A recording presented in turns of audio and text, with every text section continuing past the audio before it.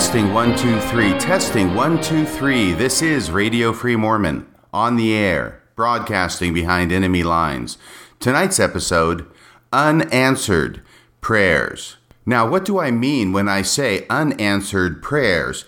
From a Mormon perspective, even the title of this podcast is anathema. It is a hard pill to swallow, that there could possibly be such a thing as a prayer that goes unanswered, at least within the LDS framework. Let me take a minute to focus the issue a little more narrowly. There are a number of reasons that a prayer can go unanswered. First off, if it is prayed for by someone outside the LDS faith. People outside the LDS faith do not have the required connection with deity in order to pray with power, in order to pray in such a way as to have their prayers answered. And even within the LDS church, there are people who are perhaps not following the commandments, who are not faithful in their callings, who are not doing everything that they are supposed to do. When such people pray and do not get an answer to their prayers, well, the solution is obvious. They are not putting themselves in a position of favor with God such that He will respond to their prayers, regardless of how earnest they may be. And even if a person is righteous, if I may use that expression, even if a person is righteous and prays for something that is perhaps not a righteous desire and something that is not in accord with God's will, then that prayer also will not be answered. But when a person is righteous, doing all that they are supposed to do, they are a Latter-day Saint, they are keeping their covenants, they are going to the temple, they are doing their home teaching, they are paying their tithing, they are attending church, and on with a litany of everything that a Mormon has to do in order to be good, to make themselves right with God. And then when that person asks for something that is righteous, we have a promise within Mormon theology that God will answer their prayers. There was even a famous book written on the subject some years ago, which became very popular. Among missionaries especially, it was called Drawing on the Powers of Heaven. When I went on my mission back in 1979 to Japan, every missionary knew about this book, and most missionaries had a copy of it. I didn't have a copy of it, but another missionary in my district did, and I borrowed it and read it from front to end. And that book cites numerous scriptures in the LDS canon, both from the Bible as well as the triple combination, to establish the case that if we are righteous and call upon God, we have the power to draw upon the powers of heaven, and our righteous prayers will definitely be answered. So we can see that already we as Latter-day Saints, and frankly, we're not alone in this. I expect this applies to most Christians and probably members of other faith traditions as well. But we have an almost infinite capacity to make excuses for God and to posit reasons as to why it is that He does not answer prayers. We've already seen a number of those in this podcast, and I'm sure my audience can think of a number more. So I want to focus this discussion down to the narrow point of a person who is a Latter-day Saint doing everything they're supposed to do, who makes a righteous prayer to God, and yet that prayer goes unanswered. It is that idea that is so difficult to reconcile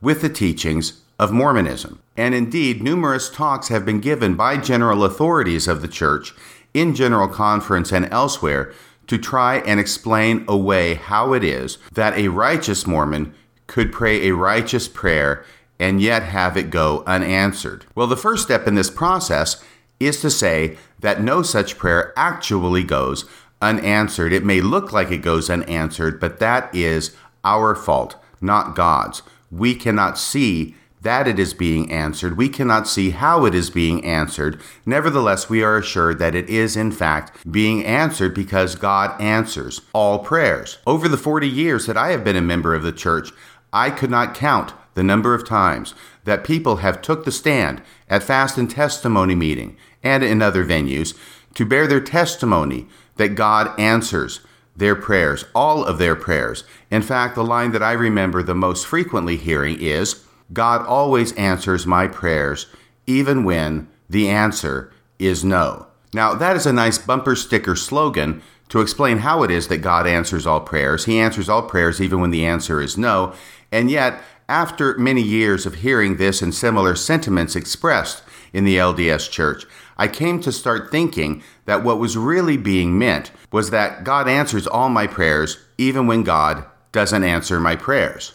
And I began to wonder if that was really the truth that hid behind that expression. I know that from my own personal experience, I could say that God answers all of my prayers even when the answer is no, except I feel that for me personally, I would not be intellectually honest with myself if I said such a thing. My reality is that as a Mormon, I prayed every day, multiple times a day.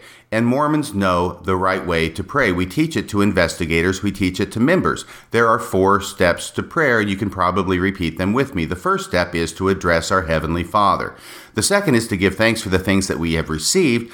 The third step is to ask for what we need. There's the petition part. There's the prayer part. There's the request part to God. And then we close in the name of Jesus Christ.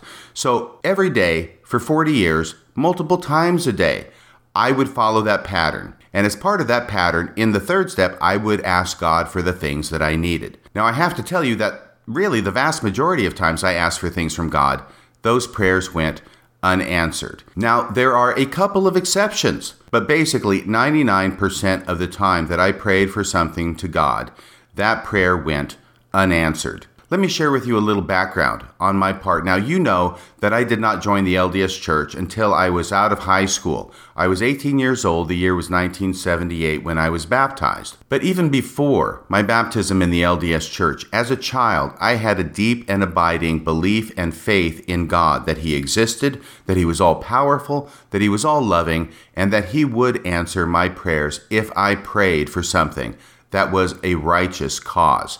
I remember back when I was 10 years old. It was the spring of 1970. It was spring break. And over spring break in 1970, when I was 10, I got the idea in my head that I wanted to be a superhero. And not just any superhero, but a superhero that was devoted exclusively to saving and helping animals. I loved animals so much. Dogs, cats. I wasn't a dog person. I wasn't a cat person. I love them all equally. I was an animal person. I watched all the TV shows that dealt with animals. I watched Flipper. I watched Doctari. I watched Gentle Ben. And even on Sundays, when there were no cartoons on, I would watch Skippy, the bush kangaroo. And if any of you remember that show, you get extra credit in this class. So suffice it to say that my love for animals was huge. It was the biggest thing in my life. And once again, I wanted to be able to help animals. I got an idea in my head sometime around then that I would become a veterinarian when I grew up. And I wasn't satisfied with waiting until I grew up and actually went to veterinarian school and learned how to help animals with medical problems. I started up a veterinarian clinic in the front living room of the house. I even got a piece of cardboard and made a sign and stuck it up in front of the house that this was a veterinarian's office, and I think probably walk-ins were welcome. I had this idea that just because of my sheer desire to help animals, I would be able to help them, regardless of what complications or diseases or broken bones or issues any animal had. I could help with it, sheerly out of my love for them. Now, thankfully, nobody actually ever brought their animals into the front living room and asked for help. But I was there. I was ready to go.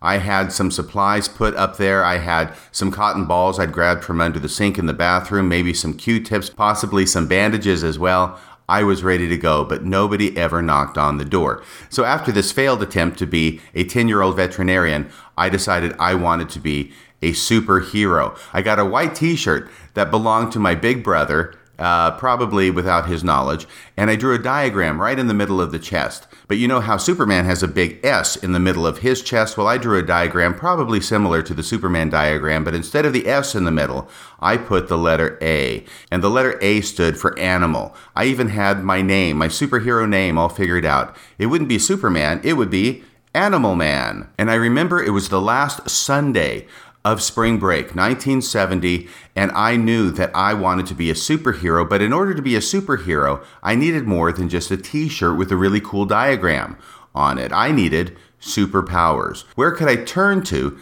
get superpowers? Well, the answer to me was obvious. I could turn to God. So I remember being in my bedroom that night on my bed. The door to the bedroom was ajar. It was about halfway open, and I sat there on the bed, and I prayed and I prayed and I prayed so hard with such faith, with such belief and such earnestness as only a child can do.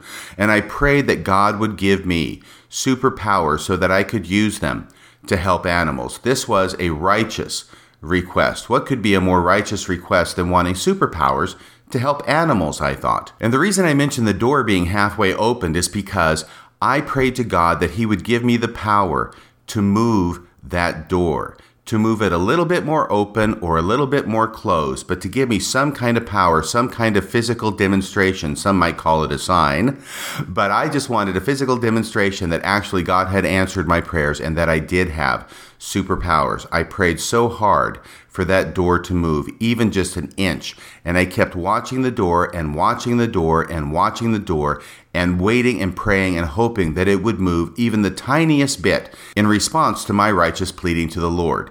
But it did not move at all. The reason I remember this experience almost half a century later is because of the huge disappointment I felt over this failed experiment in faith. I began praying with the utmost confidence. That confidence began to dim as time went on, and ultimately I was left in tears, crying with frustration and yes, probably even anger that God was not answering my prayer. So that is the story of how Radio Free Mormon did not become a superhero named Animal Man. But the experience left an imprint on me. Well, time went on. It's now 1978. 8 years have gone by. I now find the one and only true church, the church with the actual real connection to God. And not only that, but the priesthood of God. I am doing everything I am supposed to be doing. And in earnest of that fact, I go on a mission to Japan. I am not the best missionary in the world. I'm not an assistant to the president. I do eventually become a zone leader, but basically that happened to everybody in my mission, as long as you were drawing breath and had been there long enough and weren't a complete screw up. So it's 1981, and I am in the last year, probably the last 6 months of my mission. I am a zone leader in Mikunigaoka in Japan, along with Elder Bigler, my companion. And I get word from home that my aunt has cancer. Now, this is my Aunt Joyce. Now, my Aunt Joyce was a wonderful person, a wonderful aunt. I loved her with all of my heart, and I was very upset to find out that she had cancer. But I was now not a 10-year-old non-Mormon. I was a 21-year-old LDS missionary with the priesthood of God. I now knew that I had the right connection with God, the right relationship with God, and the right power of God. Surely God would answer my righteous prayer that my Aunt Joyce be healed from cancer and be allowed to live. So every day I prayed and I prayed and I prayed that she would live. I felt sure that my prayers would be answered. But the bottom line is that they were not. And I was extremely sad when I received a letter from home letting me know that Aunt Joyce had passed away. I did not know what to make of this. All I knew was that I was a righteous Mormon praying for a righteous cause, and my righteous prayer was not answered by God. How could this be? I did not have the answer to that. I only knew that it was so. I honestly cannot remember at this point if I made excuses for God. I don't recall doing so. I don't know if I thought, well, he needed my Aunt Joyce on the other side for some reason that was more important than her staying here. I know that is a common excuse that is made when God does not answer prayers for people to survive, or when God does not honor priesthood blessings of healing. All I know is that this experience too left its mark. Now, when I was 10, praying to God to be a superhero and asking for a door to move as a sign that he had given me superpowers, that's stupid, I know. That's kid stuff, right? But praying for my aunt to be healed from cancer was anything but kid stuff. And yet I got exactly the same result from God in answer to my prayers. Nothing. And I am obviously not alone in this type of experience, which is why general authorities with some regularity address this question in General Conference. And yet, when such prayers go unanswered, it seems that the spin that church leaders want to put on it is that really they are answered. They're just not answered in such a way as we can see it or understand it. And their job is to help us understand that actually God answers all such prayers. even when it seems, for all intents and purposes, that really he's not. This is the somewhat strange aspect of Mormonism that I want to explore more fully in tonight's podcast. It seems to fall under the umbrella of Elder Bednar talking about people having faith not to be healed. Well, if you get a priesthood blessing and you're healed, you've got faith. But if, as more frequently happens apparently, you get a priesthood blessing and you are not healed and you die, well, that means that you had more faith. So no matter what the result is of a priesthood blessing, it can show faith. In a similar way, Elder Holland told a story called Wrong Roads. And that story has to do with answers to our prayers, i.e. answers to our prayer by revelation or inspiration. And that even if we get an inspiration that ends up being wrong, then really it's the right inspiration, because by following the inspiration that leads us to the wrong result, we can now know with a surety that the right answer would have been the thing that we weren't told to do in the first place. Because tonight's subject is so similar to that idea, that kind of mental gymnastics required to make everything work, even when it's the opposite of what we have been led and taught to expect, I thought about giving it the subtitle, Wrong Rosaries. But I thought that might be a little bit out there because this is a Mormon podcast, not a Catholic podcast. But the idea is the same, is that when we pray to God, no matter what happens, we have developed a system by which we can say that our prayers are answered anyway. And indeed, in General Conference from April of 2019, there was not one talk devoted to this issue, but actually 2 talks. The first talk on this subject was given in the Saturday morning session of General Conference by Elder Brooke Hales of the 70, and the second talk on this subject was given in the Sunday afternoon session of General Conference. So the very first session and the very last session of General Conference, there are talks dealing with this issue about how it is that God answers our prayers. And the first talk, given by Elder Hales, is titled, unsurprisingly enough, Answers to Prayer. Elder Hales gives us 3 possible scenarios that can result when we pray to God. And he defines all 3 of these as answers to prayer. We'll go through each of those 3 examples here in a minute. But to give you a brief overview, the first example is when we pray to God and God actually answers our prayers. Now, I will tell you up front that what this is going to be is a story about coincidences. It has developed in Mormonism that God is really the God of coincidences. Coincidences have become miracles in the LDS Church, and coincidences have also become answers to prayer in the LDS Church. We'll see a classic example of that in the first story told by Elder Hales. The second story has to do with when we pray for something and God does not answer our prayers. But in retrospect, we get something else from God, or in other words, what we pray for is not given to us, something else happens, and in retrospect, we realize that the something else that happened was better than what we had prayed for in the first place. Therefore, God answered our prayer not by giving us what we wanted, but by giving us something better. Something that disappoints us in the here and now, but only in retrospect is something that we realize was much better for us. And the third example, believe it or not, is when God simply does not answer our prayers at all. Except then we are given the caveat that God will answer our prayers anyway, but only according to His timetable, which usually means sometime in the next life. Now, when you get to the position that you're saying God answers your prayer, but it will be sometime in the next life, I'm having a hard time drawing a distinction between that idea and the idea that God simply is not going to answer your prayer at all. And yet, it is through this 3-part structure of his talk that Elder Hales defends the proposition that God always answers our prayers. Now, I am going to play bits and pieces of Elder Hales' talk. If you wish to hear the talk in its entirety, I encourage you to go to the LDS.org, or I think it's churchofjesuschrist.org now, website and listen to it in its fullness. The main things I want to pull out are the 3 modern-day examples that Elder Hales gives of each of his 3 arguments for how it is that God always answers our prayers. But before he gets to those examples, he will give us a basic understanding of why it is that he feels compelled to give this talk in the first place. Play the tape. An important and comforting doctrine of the gospel of Jesus Christ is that our Heavenly Father has perfect love for His children. Because of that perfect love, He blesses us not only according to our desires and needs, but also according to His infinite wisdom.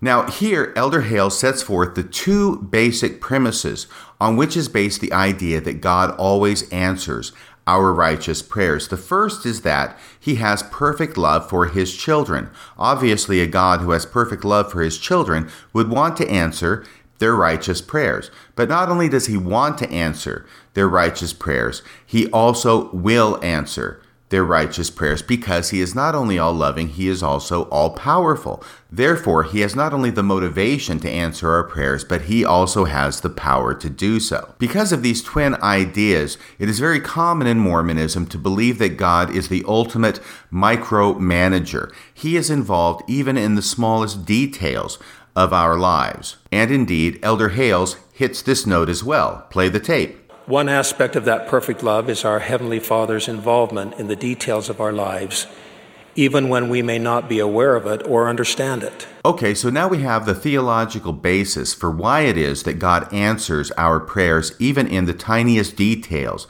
of our lives. And here we have Elder Hale's helpful synopsis of his talk, where he lists the three different types of ways in which God answers prayers, even before he gets to the examples. If you listen closely, you'll hear him state the same three things that I talked about just a few minutes ago. Play the tape. The Father is aware of us, knows our needs, and will help us perfectly.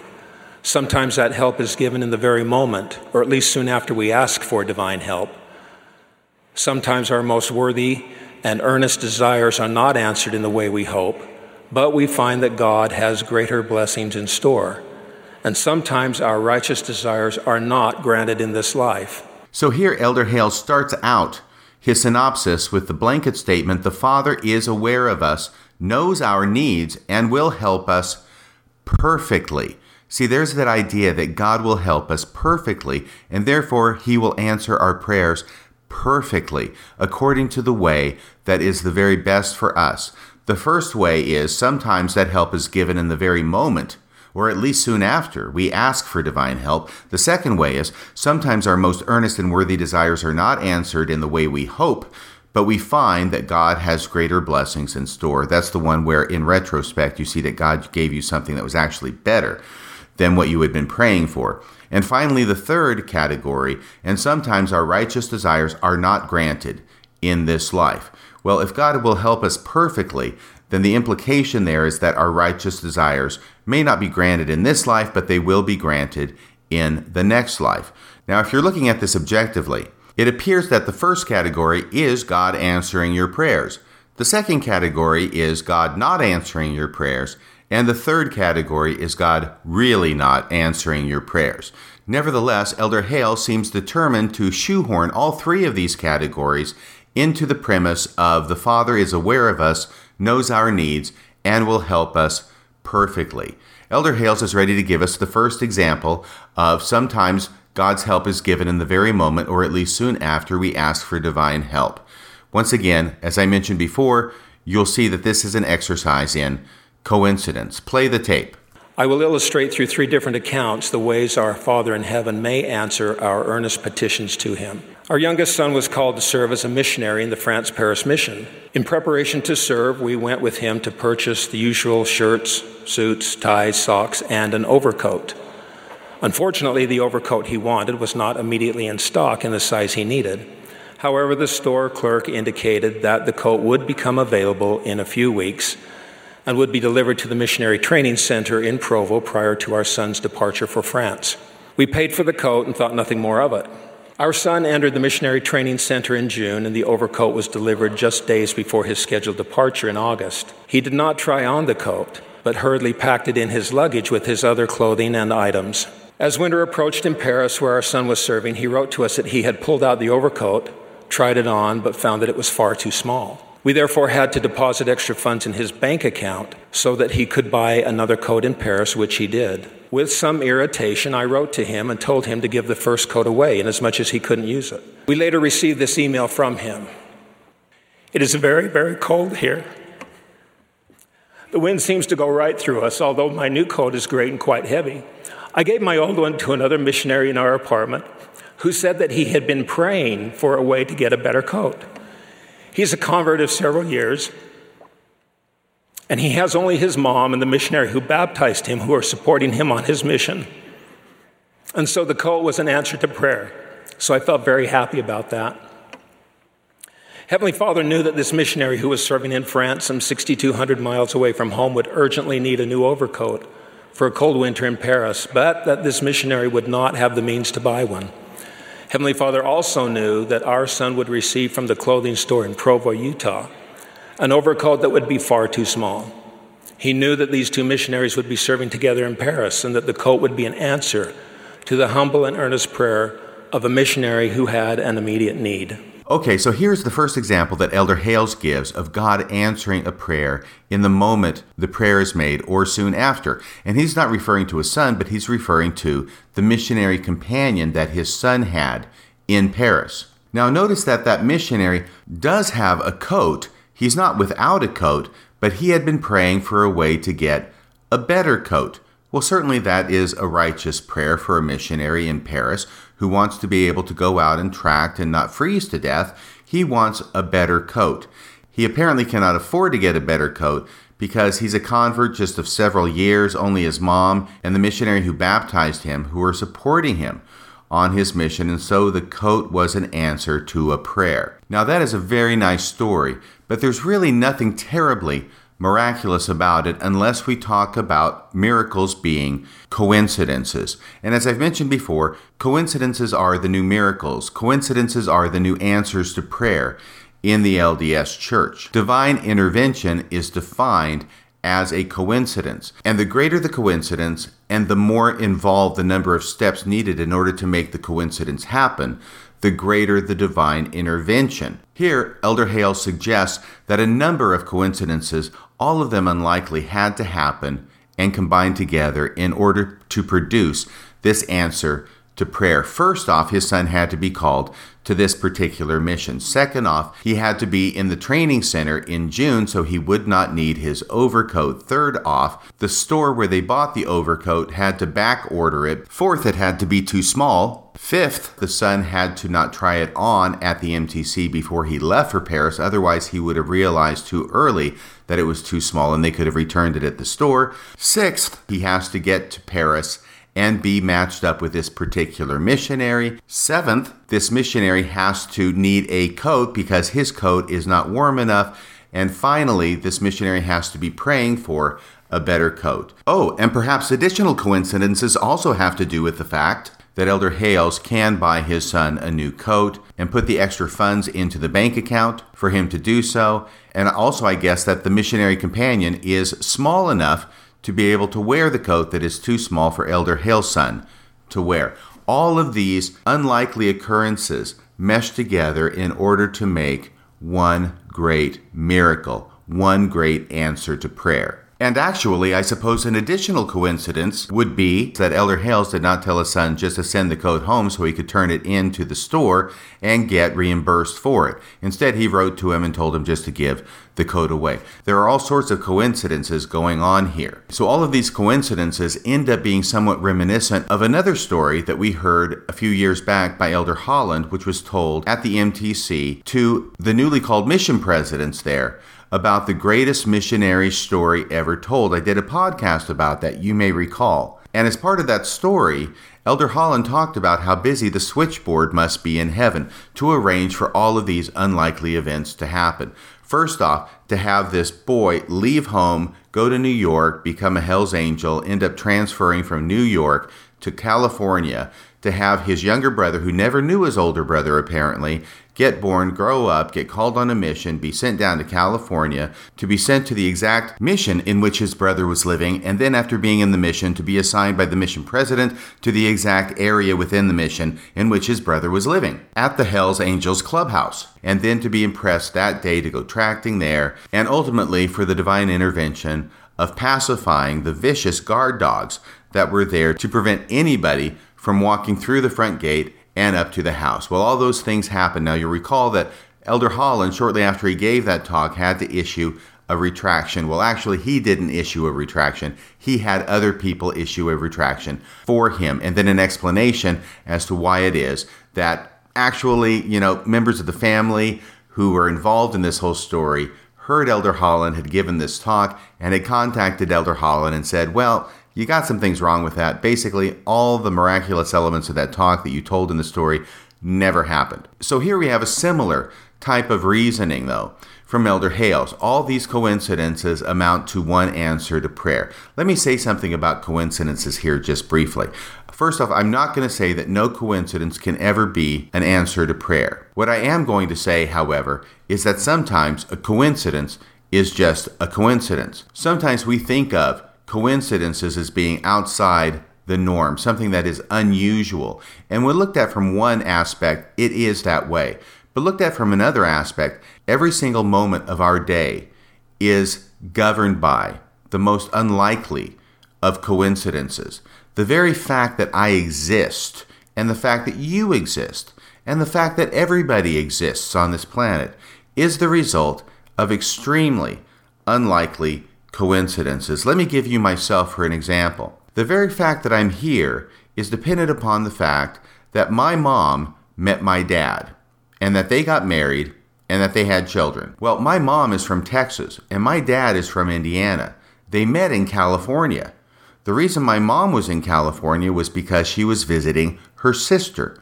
The reason my dad was in California was because he was there on some kind of business trip, and they just happened to meet in a park. And they struck up a conversation, they ended up liking each other, they ended up carrying on their relationship, and finally getting married. Now, of all the millions of people in the United States of America, let alone all the millions of other people in the world, but just in the United States of America, the odds that my mom and my dad would meet under such circumstances is extremely remote. It is one of the most unlikely of coincidences that could occur, and yet it did occur. If that coincidence had not occurred, I would not be here. And now, if we take it from my mom and my dad, and then go back to my dad's parents and their meeting, well, I don't know the details of their meeting, but I'm going to bet it's pretty coincidental. And then looking at my mom's parents and their meeting, well, that's probably another coincidence. And you can take this back from generation to generation, all the way back to the very beginning, wherever that is, according to your line of belief. And you will see that when you start multiplying these coincidences of couples meeting that are necessary to bring you down to your mom and dad meeting, and then you being their child, when you multiply all those coincidences out, the coincidences of my existing and speaking to you right now behind the microphone are astronomically remote. And yet here I am. The likelihood of you existing right now and listening to me talking from behind the microphone are astronomically remote. And so all I'm saying is that even astronomically remote coincidences do not necessarily amount to a miracle or to an answer to prayer from God. I want to go to my little book of quotations now. Some years back, I read the book All the King's Men, and there was a passage from that book that sort of dealt with this issue. At least my recollection is it deals with that issue. I want to find it here and read it to you. This is the book in which I write down different quotes and passages from books I read that impress me and that I want to remember and keep in a special place so I can look them up with greater ease. No, it's not from All the President's Men. It's from Look Homeward, Angel. That's why I was having trouble finding it. Here's the quote. Each of us is all the sums he has not counted. Let me repeat that. Each of us is all the sums he has not counted. Subtract us into nakedness and night again, and you shall see begin in Crete 4,000 years ago the love that ended yesterday in Texas. I love that. Let me repeat that. Each of us is all the sums he has not counted. Subtract us into nakedness and night again, and you shall see begin in Crete 4,000 years ago the love that ended yesterday in Texas. Look homeward, angel. Thomas Wolfe. That's the quote I was thinking of, and yes, it does have something to do with what I was talking about. We are all astronomically unlikely. Unlikely events happen every day, and so we should be careful before we attribute to unlikely events the intercession of God. Think of it this way. If this particular scenario described by Elder Hales had played out in another church with missionaries for Jehovah's Witnesses or perhaps Seventh-day Adventists, would we be as likely to ascribe the hand of God to this scenario or merely consider it a coincidence? And if we would look at the same set of facts as a coincidence, if the players were substituted, then perhaps that should temper how we view it, even when Mormons are involved. But this is just the first example when there is an apparent answer to prayer, even when that answer to prayer is facilitated by the convergence of coincidences. So you know, I have just come back after taking a break of 24 hours in recording this podcast. The reason for that is because this story by Elder Hales about the missionary who needed a better jacket during the cold winter in Paris reminded me of an experience that I had some time ago. And it is an eerily similar experience because I am actually one of the characters in this story. I am not Elder Hales with a son on a mission. I am not Elder Hales' son who gets one good coat but then finds out it's too small and is able to get another good coat for the winter and gives his old coat away to another missionary. I am the unnamed missionary who does not have a jacket that is good enough for the winter. I have not thought of this story in a long time. It is basically 40 years ago that it happened. I have rarely told this story, and when I have told it, it is simply a silly story. It's a funny story. But for some reason, when I'm comparing this story of mine with a story told by Elder Hales, it is bringing up all these unpleasant emotions in me, so I took 24 hours to try and process some of these emotions and come back and record the rest of this podcast. Let me share with you my story. Now, as you know, I joined the LDS Church out of high school, 1978. I'm the only member of the church in my family. My brother's a Jehovah's Witness, my father's an atheist, my mother is a nominal Christian who does not go to church. So I have little to no moral support or emotional support for my going on a mission, at least from my family. But I knew that I was expected to go on a mission. I knew that that would cost money. And so after high school and after my baptism, I got a job to try and start earning the money that would be needed. First off, I was working at an electric company as one of the boys who would collect necessary equipment at the store and run it out to the job sites for the real electricians. I did this for a number of months and then finally left that job, took another job as a night watchman at a halfway house for mentally ill and mentally disturbed people. I worked at that job for a number of months too. Now, I imagine I could have worked harder, I could have worked longer, I could have worked at better paying jobs. Both of these were minimum wage jobs, which at the time, by the way, was $2 an hour. Suffice it to say that when the time came for me to get ready to outfit myself to go on a mission, I did not have a ton of money. It is now October of 1979. I have already received my mission call to Japan. I have also received a list of items that I need to purchase in order to get outfitted to go on my mission. On this list, it has many items of clothing, such as 2 pairs of shoes, one black and one brown, a certain number of suits, 3 neckties, all of them conservative, a certain number of shirts, some with short sleeves, some with long sleeves, and an overcoat. I was living in Washington State at this time with my family, and a number of weeks before I was scheduled to go to Provo to the Missionary Training Center, my family moved from Washington to Texas. Because of the situation, I opted to stay in Washington, but I obviously couldn't stay in our old house, so I stayed at my friend's house. Now, that friend was Bruce. I've talked about him before. He was the one responsible for me getting baptized into the LDS Church. In fact, he's the one who baptized me. But also by this time, Bruce had already gone into the Missionary Training Center himself, so I was staying just with his family. They were kind enough to put me up for several weeks before I left for Provo. The story of our mission calls is somewhat humorous because Bruce and I were the only 2 people in our high school who had gone through all 4 years of German. We started in 9th grade and we continued through all 4 years. And by the time the 4th year rolled around in our senior year, Bruce and I were the only 2 people with 4 years under our belt. We both put those 4 years of German in our missionary applications. Bruce gets called to Austria. I get called to Japan. So go figure that one out. The Lord works in mysterious ways.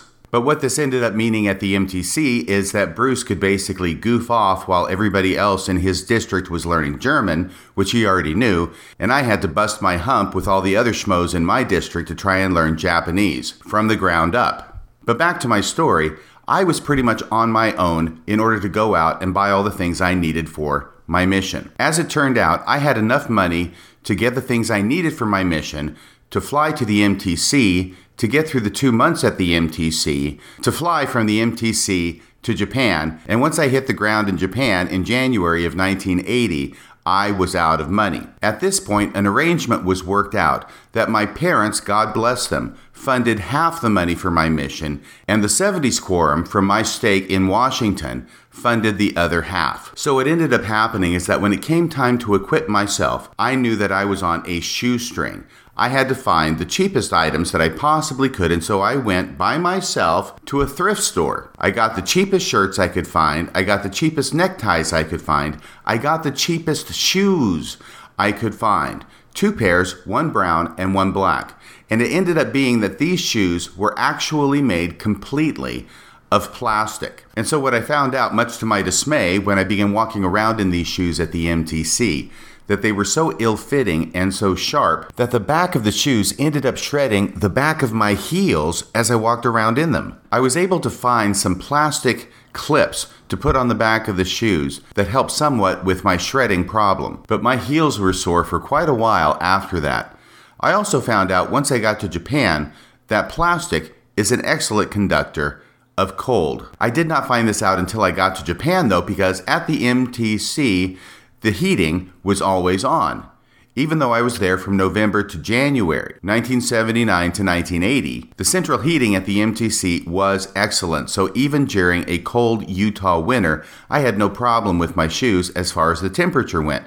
It was only when I hit the ground in Japan and started walking around there outside all day long that I found out what an excellent conductor of cold plastic shoes are. They gave me absolutely no protection from the cold. So I had very cold feet during my first several months in Japan. But not only were my feet cold, but the rest of me was cold too.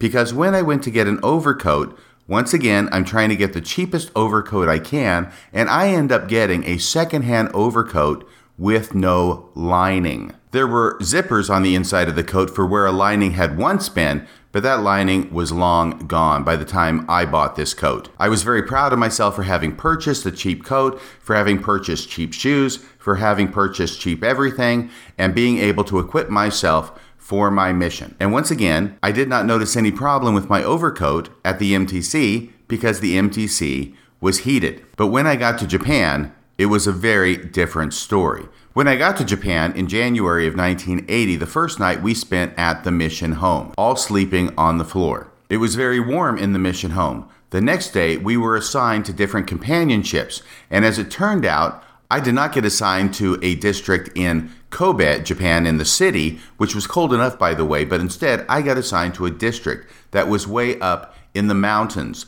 of Japan. I was assigned to an excellent training missionary. He was a wonderful trainer. I'll say a little bit more about him later in the podcast. But I remember getting on a train the next day and taking it on a very long train ride up into the mountains of Japan to our district. By the time the train was entering the mountain city, it was already dark out and snow was falling. I remember seeing the bright pink neon lights from the local pachinko palaces as our train rattled on through the snowfall. Finally, it came to a stop. We got out, got on the bikes, and went to the house in which the missionaries lived, in which I was going to live. And one of the things that shocked me about the Japanese culture, and about this house in particular, is that there was no central heating. In fact, there was also no insulation. So walking into the house, it was good in that it kept the snow off you and the wind off you, but the temperature inside the house was exactly the same as the temperature outside the house, i.e. below freezing. I remember undressing that night in the bedroom.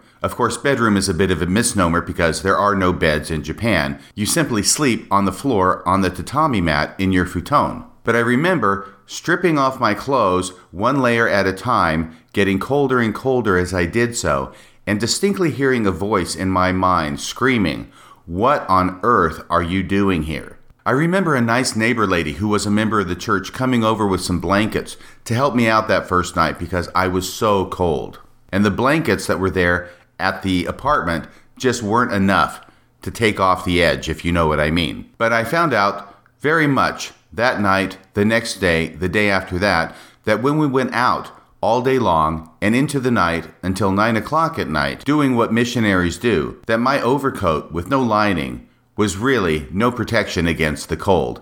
I was a very, very cold missionary. It wasn't until spring rolled around that I began to warm up. And I remember in the spring of 1980 that there was a mission conference at the mission home. We all gathered at the mission home. It was a nice sunny day, thank goodness. And I met up with the other missionaries from the district at the MTC. And one of the missionaries there, Elder Opie. Now, his name wasn't really Elder Opie. I can't remember what his real name was, but he had a resemblance to Opie from the Andy Griffith Show. He had a real baby face. So we just all called him Elder Opie. But I remember Elder Opie saying to me that during that long, cold winter, he would think about me in my overcoat with no lining, which he laughingly referred to as a sheet, and that he just couldn't stop laughing when he thought about me out in this cold weather with nothing but a sheet. Everybody laughed at this, and I laughed along with him because it was ridiculous. But now when I hear Elder Hales tell this story about the missionary in Paris who had a bad coat, he wanted a better coat,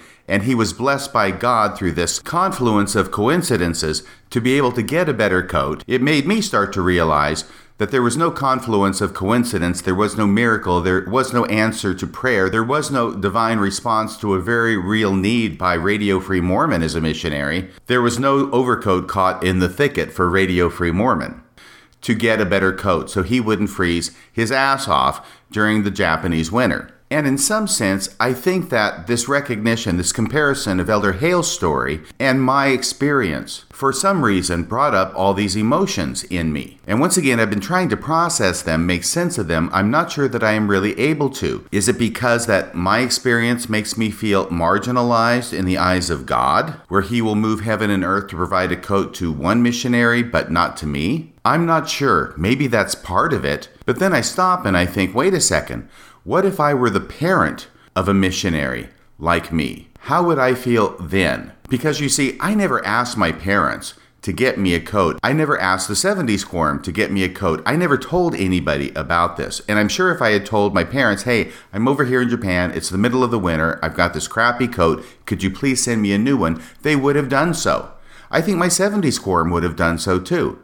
But I never mentioned it to anybody, so I just suffered in silence.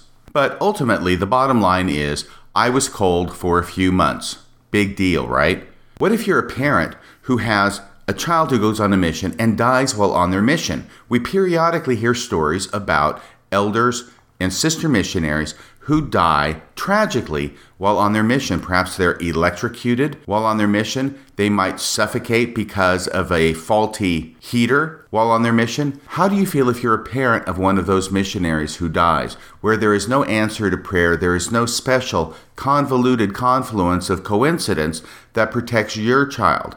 How would I feel if I am such a parent listening to Elder Hales give a talk about God bending over backward to provide a second, better coat for a missionary in Paris? I don't know the answer to that, but I can imagine I wouldn't be feeling really good about it. Okay, so I have gone on for quite a bit of time about Elder Hale's example number 1, and this is his example where prayers do get answered, and yet I find it extremely problematic, not only theologically, but also from my personal experience. Let's go to example 2 now from Elder Hales, where you don't get what you ask for when you pray, but you get something else. And in retrospect, you figure out that that something else you got was really much better than what you had prayed for in the first place. Play the tape. In other situations, when our worthy desire is not granted in the way we had hoped, it may actually be for our ultimate benefit. While in college, our oldest son was hired into a very desirable part-time student job that had the potential to lead to a wonderful permanent job after graduating. He worked hard at this student job for 4 years, became highly qualified, and was well respected by his coworkers and supervisors. At the end of his senior year, almost as if orchestrated by heaven, at least to our son's way of thinking, the permanent position did open up and he was the leading candidate. with every indication and expectation that indeed he would get the job. Well, he was not hired. None of us could understand it. He had prepared well, interviewed well, was the most qualified candidate, and had prayed with great hope and expectation. He was devastated and crushed, and the entire episode left all of us scratching our heads. Why had God abandoned him in his righteous desire? It wasn't until several years later that the answer became very clear. Had he received the dream job after graduation, he would have missed a critical life-changing opportunity that has now proved to be for his eternal benefit and blessing. God knew the end from the beginning, as he always does, and in this case, the answer to many righteous prayers was no, in favor of a far superior outcome.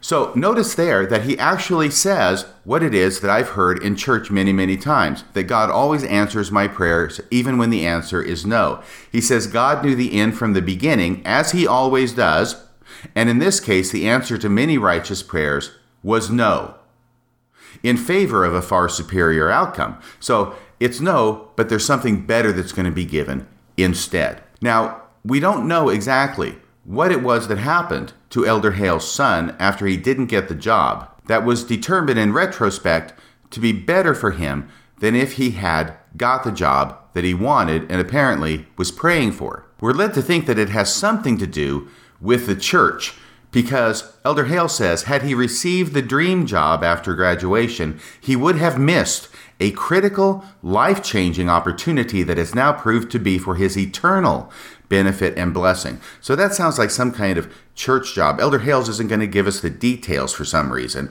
He's just going to leave it out there as something that sounds supernally wonderful. So it sounds to me like he did not get the job he wanted, and therefore he got a different job, obviously, which caused a relocation. He had to move someplace different than he would have lived if he had gotten the original job. And in this new place, he was called as a bishop. He was called perhaps as a stake president. I don't know. But it sounds to me like there was something that happened in this new location that was related to church, which Elder Hales is calling a critical, life-changing opportunity that has now proved to be for his eternal benefit and blessing. And if he had gotten the original job that he wanted, he would have missed this opportunity. Well, here's the deal. Anytime we want something and pray for it and we don't get it, something else will happen. That's the nature of life. If one thing doesn't happen, something else will happen. And many times we find out, as a matter of course, that the thing that happened after we didn't get the thing that we wanted is something that was better than the thing that we wanted in the first place. Of course, really, we can't compare it with the thing that we wanted in the first place because we never got that. So we never get to go down that road and find out what life would have been like with the thing that we prayed for, that we wanted, that we never got. All we have left is the thing that actually happened. So I am glad that Elder Hale's son feels that the thing that ended up happening after he did not get his dream job was better than the dream job itself. But that is the nature of life. That happens frequently inside of Mormonism and outside of Mormonism, with prayer or without prayer. I am not sure that it is necessarily correct to call this type of situation where you don't get what you're praying for, but something else happens that in retrospect you think is better than what you prayed for originally, that is also an answer to prayer. But that's how Elder Hales frames the issue. So we've got the first two examples done. The first example is where God answers your prayer through coincidence, apparently, or through some means. The second example is where God does not answer your prayer, but gives you something else that in retrospect you determine was better than what it was you were praying for in the first place.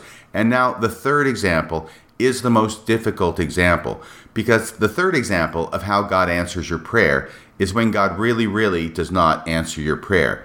And here Elder Hales introduces the example of a woman he knows who has been blind since she was a young girl. And he introduces this story by saying, and sometimes the answer to prayer that we so righteously, desperately, and earnestly seek is not given in this life, with the implication that it will be given in the next life. So that prayer will be answered to, just not in this life. Let's hear what Elder Hales has to say about this woman, whose name is Patricia Parkinson. Play the tape. And sometimes the answer to prayer that we so righteously, desperately, and earnestly seek is not given in this life. Sister Patricia Parkinson was born with normal eyesight, but at age 7, she began to go blind. At age 9, Pat began attending the Utah Schools for the Deaf and Blind in Ogden, Utah, some 90 miles from her home, necessitating her boarding at the school, which included all of the homesickness that a 9-year-old could possibly experience. Now, I am presuming from this description of Patricia Parkinson that even as a young girl, she was LDS. She was raised in an LDS family. She lived in Utah. She is now an adult and is obviously an acting and believing Mormon. There's nothing in the story to indicate that she was converted to the church at some point. So I'm going off the implication from this story that she was a member of the LDS church even when she was 7 and began to go blind. The reason this is important to me is because I can only imagine the many, many priesthood blessings that she received from her father, from her bishop, from her home teachers, and perhaps from others, that her sight would be restored, that she would not go blind. And yet apparently all such blessings were ineffective. Now I want to be careful here because this is tragic. It's tragic anytime somebody loses their sight. And I am not making fun of this lady, Patricia Parkinson, at all. All I am doing is noting that she appears to have been a Latter-day Saint, raised in a Latter-day Saint household. She would have had access to priesthood blessings. Priesthood blessings would definitely have been given to her, and yet she went blind anyway. Let's continue with the story. By age 11, she'd completely lost her eyesight. Pat returned home permanently at age 15 to attend her local high school. She went on to college and graduated with an undergraduate degree in communication disorders and psychology. And after an heroic struggle against doubting university admissions officials, she entered graduate school and completed a master's degree in speech-language pathology.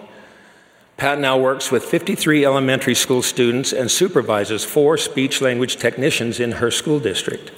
She owns her own home and her own automobile, which friends and family members drive when Pat needs transportation. Okay, now this part of the story is inspiring. It's not inspiring because there's any miracle given by God, that there's any priesthood blessing that actually works, that there's any answer to prayer that Pat gives to try and have God restore her eyesight, but rather it's inspiring in the sense that it speaks to the strength of the human spirit, and how human beings in general, and Patricia Parkinson specifically, can overcome great obstacles that are placed in their lives. So I find this part of the story inspiring, and I find the strength of Patricia Parkinson inspiring as well.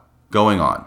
At age 10, Pat was scheduled to have yet another medical procedure to address her diminishing eyesight. Her parents had always told her exactly what was going to happen in terms of her medical care, but for some reason, they did not tell her about this particular procedure. When her parents did tell her that the procedure had been scheduled, Pat, in the words of her mother, was a mess. Pat ran to the other room, but came back later and said to her parents with some indignation, "Let me tell you what. I know it, God knows it, and you might as well know it too. I'm going to be blind the rest of my life." Now, this part of the story speaks to great frustration that Pat was experiencing at this time in her life. I am sure she had been praying earnestly. She started going blind at age 7. This story happens when she's age 10. It's been 3 years. There have been a number of procedures. I am sure that Pat and her parents and her family and her ward and everybody who knows her has been praying for her that she would get her eyesight back. She has been receiving priesthood blessings that she would get her eyesight back. She has been going through medical procedures to try and help her get her eyesight back, and yet none of it is working. And so out of this, she bursts out in frustration and speaks what it is that's on her heart to her parents. And she says, what ends up actually being the truth, by the way, "Let me tell you what, I know it, God knows it, and you might as well know it too. I am going to be blind the rest of my life." I cannot even begin to comprehend how difficult this must have been for Pat and her family. And yet there is no answer to prayer from God for Pat to relieve her and her family of this difficult situation. Going on with the story. Several years ago, Pat traveled to California to visit family members who were living there. While outside with her 3-year-old nephew, he said to her, "Aunt Pat, why don't you just ask Heavenly Father to give you new eyes? Because if you ask Heavenly Father, He will give you whatever you want. You just have to ask Him." Now, this is an interesting part of the story because what we have here is a 3-year-old child talking to Pat and giving a very faith-filled response to the fact that she does not have her eyesight. He says, well, why don't you just ask God and he'll give you new eyes? Typically, in stories like this, it is the child that is looked to as the example of having faith. We are encouraged as members of the church to have the faith of a child, and that it is the faith of a child that will lead us to get answers to our prayers. But here, that idea is flipped on its head because the child is looked at as really not being in touch with reality. The child's faith is looked at as being sweet, but misguided. Now, if the story went on and said, wow, Pat looked at the child, thought, I need to have faith like that, and then she prays or gets a priesthood blessing, this child's come and has increased her faith, and she does get her sight restored, boom, now we've got a really great story. But unfortunately, that's not what happens. Instead, Pat has to explain the cold, hard facts of life to this kid, and that's what she does in the next part of the story. Play the tape. Pat said she was taken aback by the question, but responded, well, sometimes Heavenly Father doesn't work like that. Sometimes he needs you to learn something, and so he doesn't give you everything you want. Sometimes you have to wait. Heavenly Father and the Savior know best what is good for us and what we need. So they aren't going to grant you everything you want in the moment you want it. Okay, so Pat responds to the child and says, look, God doesn't work like that. God doesn't just give you what you pray for, which is a strange thing to say in a church that basically teaches that God does give you what you pray for. However, in this case, she knows that she's not going to get her eyesight back. She knows that that's the reality of life, and she's trying to explain it to this child. So this child will understand that no, you can't just pray to God and get what you ask for. Instead, there are situations where God is not going to answer your prayers. And so she tries to frame it in terms of this. Well, God's not answering my prayer, and therefore there must be some other reason why it is that God is not answering my prayer. Well, he must want me to learn something. Now, it's very difficult to understand what it is that she's going to learn, what it is that she needs to learn. But the idea here is that God is not answering my prayer, therefore there must be a better reason, a more important reason, an overriding reason as to why it is he's not answering my prayer, and therefore it must be because, well, he must want me to learn something. So that's what she explains to this child. Now, from the child's point of view, I imagine this was a real faith crusher. He's 3 years old, he has faith in God, he suggests this to his aunt, she tells him the reality, boom, he realizes God is not there to answer prayers. But frankly, this has to happen in every Latter-day Saint's life at some point or other. For this kid, he was 3. For me, I was 21, praying fruitlessly that God would let my Aunt Joyce live. And Pat concludes her statement to her 3-year-old nephew by saying, so they, God and Jesus Christ, so they aren't going to grant you everything you want in the moment you want it. Well, that's kind of an understatement, isn't it? Because she's not going to get it at all. The only time she's going to get her eyesight back is hopefully after she dies. She has a hope that she will continue to live after death, that she will be resurrected, and that in the resurrection she will get her eyesight back because all parts of her body will be made perfect and functioning again. But as far as this life, no, there's not going to be an answer to any prayer that she get her eyesight back. And now Elder Hales concludes the story about Pat, how she's doing, where Pat admits to having suffered from severe bouts of depression. Yes, that's actually what she says, severe bouts of depression, and that she has cried a lot. Let's play the tape on this now. I've known Pat for many years and recently told her that I admired the fact that she's always positive and happy. She responded, well, you have not been at home with me, have you? I have my moments. I've had rather severe bouts of depression, and I've cried a lot.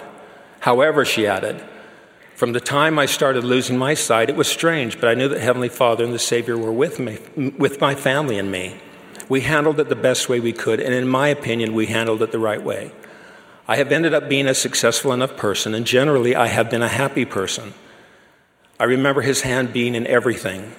To those who ask me if I am angry because I am blind, I respond, who would I be angry with? Heavenly Father is in this with me. I am not alone. He is with me all the time. Now, once again, I want to be very careful here because if this is the way Pat feels, I am glad that she feels this way. I am glad that she has come to reconcile her unanswered prayers for her eyesight with God always being with her. I do wonder if Pat's listening to this talk, and I'm sure she was listening to this talk by Elder Hales in General Conference, about how Pat feels about her unanswered prayers for her eyesight in comparison to the first story Elder Hales told about a missionary in Paris who had a coat that didn't keep him warm enough. His prayers were answered, he gets a better coat, but her prayers for better eyes go unheeded. I don't know how she would feel about that. I can imagine how I might feel about that. I might be thinking, so why is your coat more important to God than my eyes? And now, Elder Hales gives his final line about this story regarding Pat, and I was flabbergasted when I heard this line. Remember that this is being given by a general authority in the Church of Jesus Christ of Latter-day Saints, the restored church, the church with God's priesthood in it, the priesthood that has the power to heal people.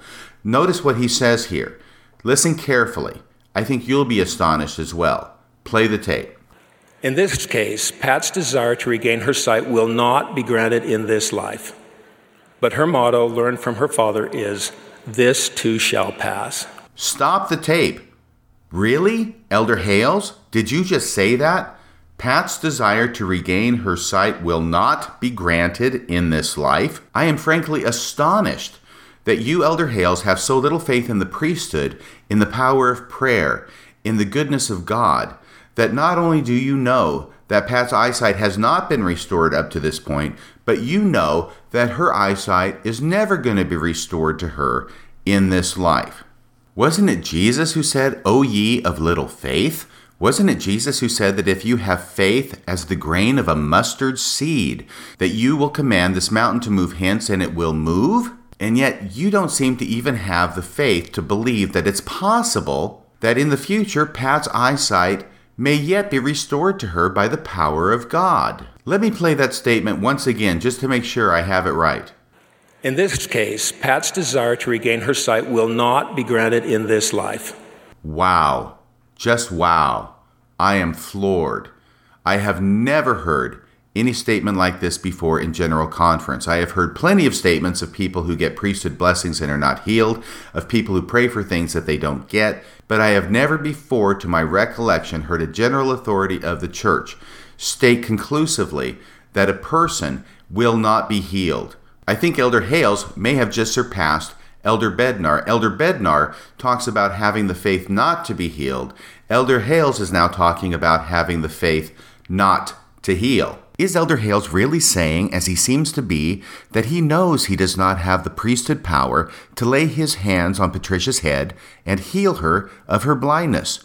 And is Elder Hales really saying, as he seems to be, that he does not know anybody among his colleagues in the general authorities, including the apostles and president of the church, who have the priesthood power to lay their hands on Patricia's head and heal her of her blindness? That sure is what it sounds like to me. Okay, so after having given this heart-wrenching story about Pat and her blindness, and the fact that she was not healed from her blindness, and the fact that she will never be healed from her blindness, at least not in this life, this is how Elder Hales concludes his talk. I know that God hears our prayers. I know that as an all-knowing, loving Father, He answers our prayers perfectly, according to His infinite wisdom, and in ways that will be to our ultimate benefit and blessing. Well, it seems to me that the story Elder Hales told about Pat sort of contradicts this conclusion. He doesn't tell us how it is that God, failing and refusing apparently to heal her, is somehow answering her prayer perfectly, and yet that's what he says. He answers our prayers perfectly according to His infinite wisdom and in ways that will be to our ultimate benefit and blessing. I'm not sure how not having eyesight for her entire life, since she was a child at least, is to Pat's ultimate benefit and blessing. I guess that's just sort of left up to us to imagine how that would be. And once again, we find ourselves in the position of having to make excuses for God. God says He will answer our prayers. We believe He will answer our prayers. We pray to Him to have our eyesight restored. It is not restored, and therefore we have to come up with an excuse as to why it is that God would not restore Pat's eyesight. And the reason must be because it is better for her to not have her eyesight. How is it better for her to not have her eyesight? well, that's where we start getting very vague and general about it, and we just say that it is to her ultimate benefit and blessing. And that's really where the faith comes into play. The faith doesn't restore the eyesight. The faith restores our confidence in God's ability to answer prayers, even when He manifestly does not. Okay, so now let's go to the second talk, the one that's at the end of General Conference in the Sunday afternoon session. We're not going to spend as much time on this talk, but we are going to spend a little bit of time on it because here the speaker is Elder Kyle S. McKay of the Quorum of the 70. Elder McKay tackles this same question in his talk titled The Immediate Goodness of God. And he also deals with the issue of why is it that when we pray for things, we don't get them immediately. Sometimes we have to wait for them. Sometimes we're not going to get them until the next life. Yes, he deals with a story about not getting something until the next life as well. But his take on the subject is that we do get an immediate answer to our prayer in that we immediately get the hope that our prayer will be answered in the next life. Elder McKay begins with this humorous analogy to his 5-year-old son. Play the tape. Several years ago, our 5-year-old son came to me and announced, "Dad, I've figured something out. I've figured out that soon for you is a very long time for me." When the Lord or His servants say things like, "not many days hence," or "the time is not far distant," it can literally mean a lifetime or longer. His time, and frequently His timing, is different from ours. Patience is key. Without it, we can neither develop nor demonstrate faith in God unto life and salvation. But my message today is that even while we are patiently waiting upon the Lord, there are certain blessings that come to us immediately. So once again, we're not going to spend a lot of time on Elder McKay's talk. He does give a couple of examples of individuals to illustrate his point. One is a drug addict, and another is an example of a mother who loses her 10-year-old son in a tragic snowmobile accident. So obviously, this mother is not going to be getting her son back anytime in this life, and yet she has the hope immediately that she will receive her son back in the next life. And this is how Elder McKay deals with the issue of how it is that the scriptures, which he quotes throughout his talk, say that our prayers will be answered immediately, even when they are not. Well, he says immediately we have the comfort that our prayer will ultimately be answered, even if it's in the next life. He makes this clear in his concluding testimony. I bear witness that Jesus Christ is the great deliverer. And in His name I promise that as you turn to Him with real intent and full purpose of heart, He will deliver you from everything that threatens to diminish or destroy your life or joy. That deliverance may take longer than you would like, perhaps a lifetime or longer.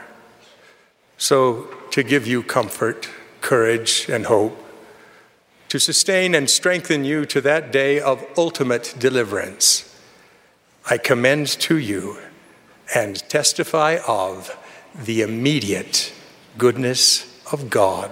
So that's Elder McKay's creative answer to this thorny dilemma.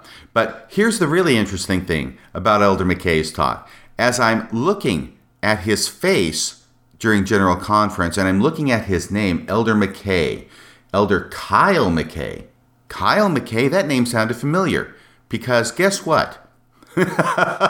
My training missionary, when I got to Japan in January of 1980, remember, I'm up there in the mountains of Japan in my plastic shoes and my sheet of an overcoat.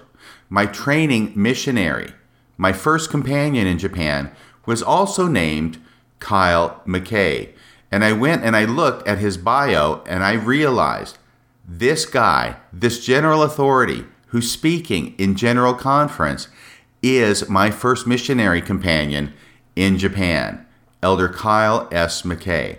He was a great guy in Japan. I'm sure he's a great guy now. He was charismatic. He had leadership skills out the yin-yang. He was intelligent. He was funny. And I remember that it was from Elder McKay that I learned the analogy that kissing a girl was like sucking on the sweet end of a 30-foot tube. Yes, I remember that from you, Elder McKay. And as I recognize that Elder Kyle S. McKay of the 70 was my missionary companion in January of 1980 in Japan, I had to think of Robert Frost's poem, The Road Not Taken, because had I taken the same road as Elder McKay, it's quite possible that I could be a general authority today. Of course, I don't have the McKay name. He was a grandnephew of David O. McKay. But nevertheless, if I had followed his path, possibly I could be a general authority as well. On the other hand, the path not taken goes both ways.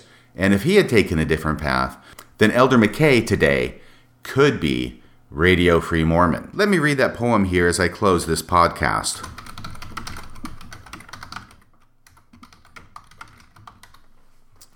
The Road Not Taken. 2 roads diverged in a yellow wood, and sorry I could not travel both and be one traveler. Long I stood and looked down one, as far as I could, to where it bent in the undergrowth. Then took the other, as just as fair, and having perhaps the better claim, because it was grassy and wanted wear. Though as for that, the passing there had worn them really about the same. And both that morning equally lay in leaves no step had trodden black. Oh, I kept the first for another day. Yet knowing how way leads on to way, I doubted if I should ever come back. I shall be telling this with a sigh somewhere ages and ages hence. 2 roads diverged in a wood, and I took the one less traveled by, and that has made all the difference.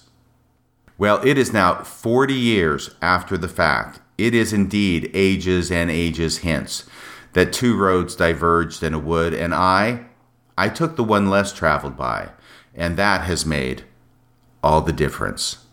Congratulations to you, Elder McKay, for becoming a 70 in the Church of Jesus Christ of Latter-day Saints.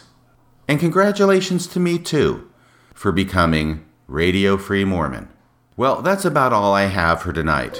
Maybe my prayer to become a general authority will have to wait until the next life to be answered. Until next time, this is Radio Free Mormon, signing off the air. Okay, so no one's answering. Well, can't you just let it ring a little longer, longer, longer? Oh, I'll just sit tight through shadows of the night. Let it ring forevermore.